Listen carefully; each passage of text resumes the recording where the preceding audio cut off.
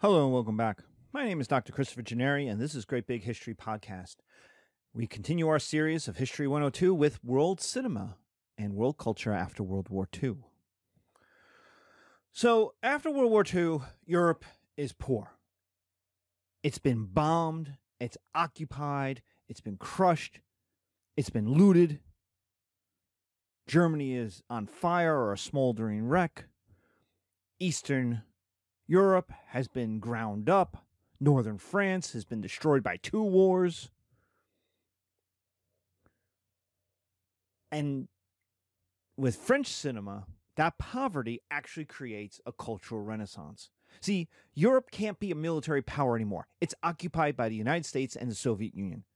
It's not an economic power because it's bankrupted by the world wars. Britain, for example, is in austerity to the 50s for another decade. So having won the war, Britain is still so poor they can't feed itself as a country. And so this poverty forces Europeans to have to invest in culture. They can't invest in economics. They can't invest in world empires. They can't invest in the military. So it's to do more with less. So how do you make a space? Europeans have to carve a space out for themselves, especially the French, because remember, France is the leading country in Europe since the end of the Roman Empire. Till, well, at least the end of Napoleon. And, it doesn't really feel like it's lost that much power until 1871 when it's defeated by the Prussians, the Germans, in that war, but then they get revenge in the First World War. But there is no doubt after 1940, France has been defeated. And so, having led Europe for 1,000 years, what does it do? It's clearly not as rich or powerful as the United States or the Soviet Union. It was defeated and crushed easily by the Germans in 1940. And so, what role is France or Belgium or Scandinavia or Italy? Where are they going to be? And so, the idea is to do less with more. And that's how we get French New Wave. Movies like 400 Blows, Breathless, Jules et Jim. They shoot movies on the cheap. There's few actors. There's easy sets. These are the original indie movies. Look at our little piece, our little GIF. You have an actress, you have an actor. What's their costumes? Ordinary clothes. Where are they? They're walking down the boulevard in France, and she goes, "What are you looking at?" He goes, "What are you looking at?" And she goes, "Nothing, just looking at you." Like, that's the dialogue.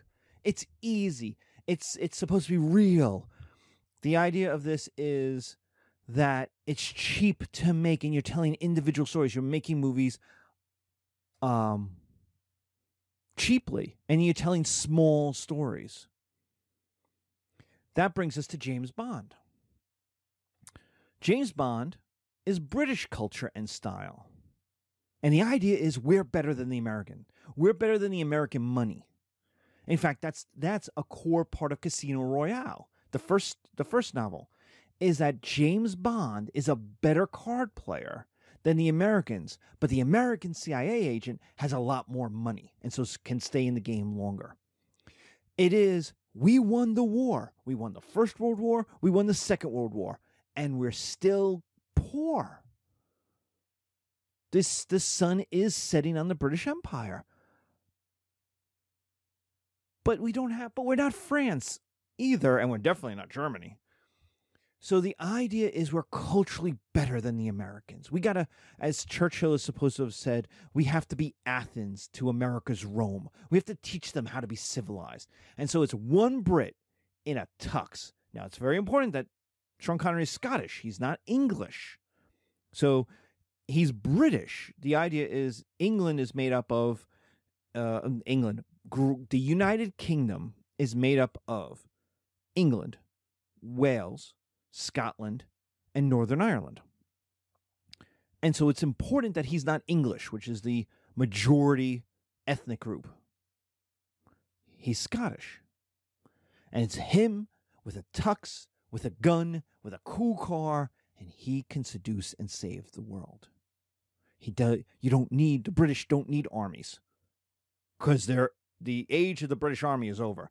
They don't need nukes, because the Americans and the Russians have so many nukes that even if you have a few nukes, who cares? You don't need a giant empire. You need Sean Connery. And he can save the world better than the Americans can do. In fact, in Goldfinger, Sean Connery, James Bond, saves the American gold at Fort Knox, not the Americans. Time and again, it's a sexy British dude saving the world essentially all by himself. With a little modern technology, but not backup, not an army, no nukes, not an empire. Ingmar Bergman and Scandinavian cinema kind of invents the idea, or not invents it, but brings to kind of fruition the idea that cinema can ask big questions. Remember we talked about American escapism, and there are questions in there like what's the role of the system, but a lot of it was really about entertainment. I mean, there are stories being told, there's culture being told, but it's Ingmar Bergman and Scandinavian cinema that really brings in classical art symbols and film story making. The idea is to make a new language for film. You're not being big and dumb anymore. You're talking about identity. You're talking about the Seventh Seal is an entire movie about death. So they're playing chess. As long as I resist you, I live. It's the idea that people are intellectual enough to understand symbols and deeper ideas. That a lot of times advertising, a lot of times movies, they treat their audience as dumb. They'll give them the basic, most obvious story and go, oh, see, here you go. Whereas Ingmar Bergman's like, people aren't intelligent. I'm going to treat them as intelligent. I'm going to tell them adult stories and use adult symbols. This is very much inspiring the U.S. indie movies of the 1970s. So if the style is French New Wave, you get one camera, one light, two lights, two actors, and you shoot in someone's bedroom, and you just have them talking about like stuff. Like, what are you going to do today? Let's film it, right? That's the opening of Reservoir Dogs, where they have an entire conversation about the nature of tipping, whether or not it's good to tip. That's Quentin Tarantino again, and all of these movie makers, Wim Wenders, and movies like Metropolitan and Barcelona. They're Woody Allen movies in the 70s. These ideas that you have people just talking about life. That's the style. French New Wave is the style of the U.S. indie movies of the 70s. But their language, the language of Taxi Driver, is very much Ingmar Bergman. The language of the Godfather is Ingmar Bergman. The color palettes,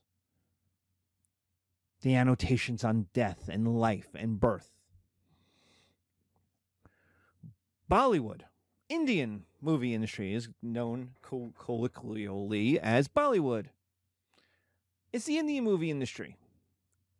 Bollywood is the idea that non-Westerners can make culturally relevant cinema. See, we just talked about American cinema, we talked about the French and the British, and now the Scandinavian, the Swedish. Well, those are all European. They're all Anglo-American Europeans. They're all white people. Bollywood is the proof that people of color can make awesome cinema too. And in fact, how Bollywood goes about it, especially in the earliest days, was they take the Western ideas. In the example we would be showing in class would be Pride and Prejudice. It's a Western story. and they make it Indian. So that it's a reverse colonization. Rather than having it being forced upon them and them having to take it in an English context, what these Indian filmmakers do is take the English story and turn it into an Indian context. They make it their own. They add dancing, native dress, native values to this European story. In fact, in this version of Pride and Prejudice, they literally have an American who has to be told what's going on.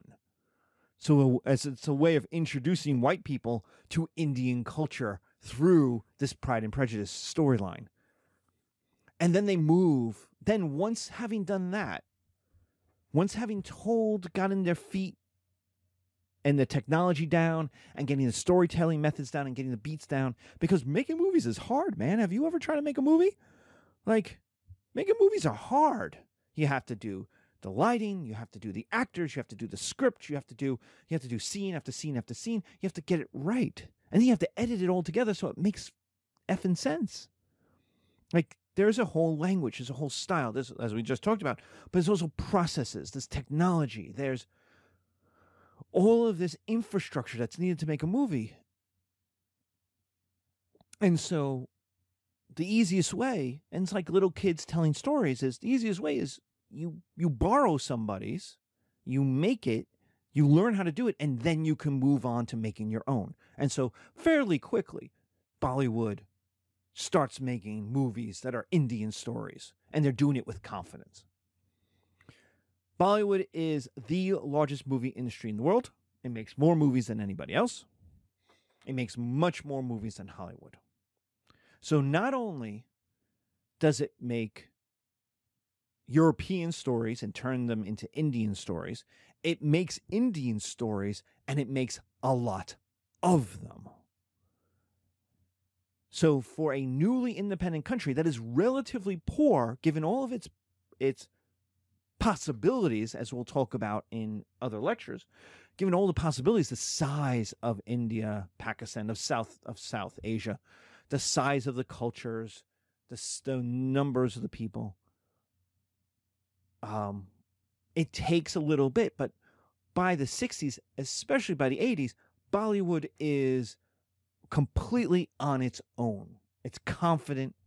It knows what it's doing. It's creating movie stars. That really gets going in the 60s. But like I said, by the 80s, the people who have been doing it for 10, 20 years. They know what they're doing. And so now, here we are in the 2000s, and India and Bollywood can make $100 million movie. They've had a few in the last couple of years. And that's a major special effects driven. That's lots of extras. That's whole amounts of things. The costumes and it's $100 million movie. Like, you have to get $100 million to make $100 million movie. And that's to show this confidence in South Asia. What about Nollywood? What about African? The Nigerian African movie scene. It's known as Nollywood because it's based mostly in Nigeria, though there are other countries that have their own woods as well. Nollywood shows that the cost of technology as time has gone on from the 60s when Nigeria got its independence has come down. And education on how to make movies has spread so that by now, by the 2000s, anyone can make movies. And what Nollywood was based upon was theater and TV. Those were the seeds. Those were how Africans learned how to make stories, how to produce these stories. Like, everybody knew how to tell a story, but now how do you tell a story for the theater? How do you build the sets? How do you make the audience? What do you charge? How do you pay the actors? How do you direct the movements on stage? And then you move theater into TV. This is true for Americans. Like, the invention of TV, most early TV was actually plays. They're actually called screen plays for a reason. They were known as a play, a cinema play. That it wasn't a TV show. So they shot it, they filmed it. The people who knew how to make this stuff were actually theater people. And so they hired theater people and said, here's new technology. Do what you do, just do it on television. Do it with cameras. And so early TV looks like plays. Well, that's what Nollywood looks like because they're following the same evolutionary development. So you have theater and TV that seed movie productions, and it's consumption for a small screen. So the Nigerian audience, the African audience, watches these movies on the television and then now on their phone. The movie industry, like you go and there's a 500 people in an audience and there's a 70-foot screen, that costs too much money. And you have the air condition, all of that, right? The popcorn, like the American way of going to the movies doesn't translate as easily in Africa, given the infrastructure. But television and now the smartphone is an easy way. So one of the criticisms of Nollywood from non-Nollywood fans is, oh, it looks like television. Well, that's what it's being developed for. It's cinematic, but it's made for the consumption of a people who consume most of their things on the small screen.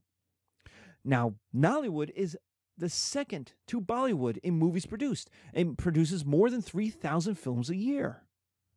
So again, the cost of the technology has come down, but you also now have acting and acting schools. You can get people, you can get directors, and you can make these films cheap,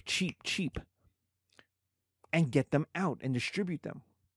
Cinema, what Nollywood shows is that cinema can relate unifying values to a diverse and divided country. Nigeria was created in decolonization, which we'll talk about, by the English. It smushed peoples who never lived together. There is no Nigeria. It's a creation. It's a modern creation. So you have the Muslim people in the north, you have the Christian people in the south, you've got all these different ethnic groups that speak all these different languages. How do they live together? How do they not just break apart? How do they not kill each other? And so what Nollywood tries to do is show those unifying values. Your family relationships. Everyone has problems with their mother-in-law. Everyone's going to have problems with their mother-in-law, right? Everybody's got children, and the children's problems are the same, right? He's got bullies at school, and he doesn't want to eat his vegetables, and he doesn't want to go visit grandma, and because, grandma's a pain in the butt, and, there's issues of masculinity and femininity. What is it to be a Nigerian? What is it to be a Nigerian man? What is it to be a black man in this world run by Europeans and Americans? What is it to be a woman? What is it to be a black woman? What is it to be an African woman? What is it to be a Nigerian woman? How do they relate to each other? So you get from Nollywood an African perspective on Africa that's not filtered by Anglo-European ones. Almost all the news I get, the closest I get to an African perspective on what's going on in Africa is Al Jazeera, which is not African. But that's the closest I can get. Otherwise, most of the news I get is filtered through NPR or NBC or various different Western New York Times. Now, they might be giving me African quotes. They might give me the African perspective, but it's always filtered. It's not pure. Nollywood is pure. It's made by Africans for Africans, and it doesn't involve the Anglo-European view. It's not filtered. And it's one of the few ways Westerners can engage in African culture directly without that filter. So what are the results of world cinema? The results are stories and cultures, despite the world wars, continue to thrive. People want to hear stories. They want to participate in stories. They want to be touched by stories. Technology, especially digitalization, allows for ease of access to consumption. Everyone's got a smartphone, and creation.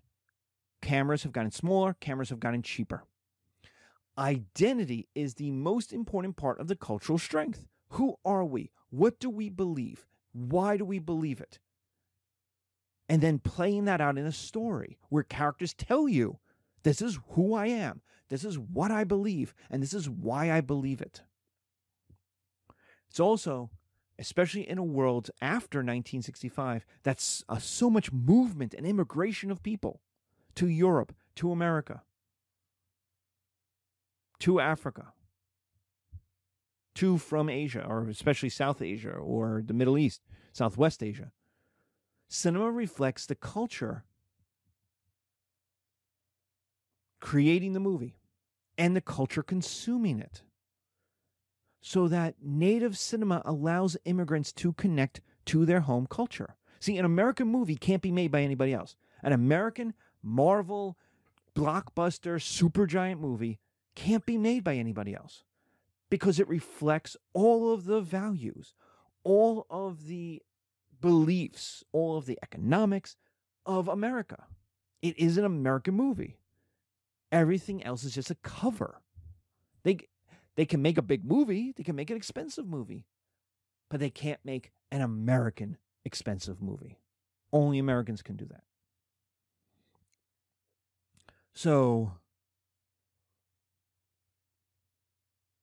this allows immigrants to connect to their home culture. Just like we talked with Bollywood, it's kind of the purest distillation of their culture that they can get when they're not home. Because even the food, and you go, oh, the food. I've had Ethiopian food where you eat with the bread and you put the meat on it, right? And you sop it up like a nice sponge. And it's brilliant. It's delicious. But any Ethiopian will tell you it's not as good as home. Why? Because it's made with the ingredients that you can get in the West. It's the difference between, it's not even the difference between Chinese American food and Chinese food, but it's even Chinese food in a Chinatown is not the same as you would get in China. Sushi in America is nowhere close. Even with the best sushi, it's not the same.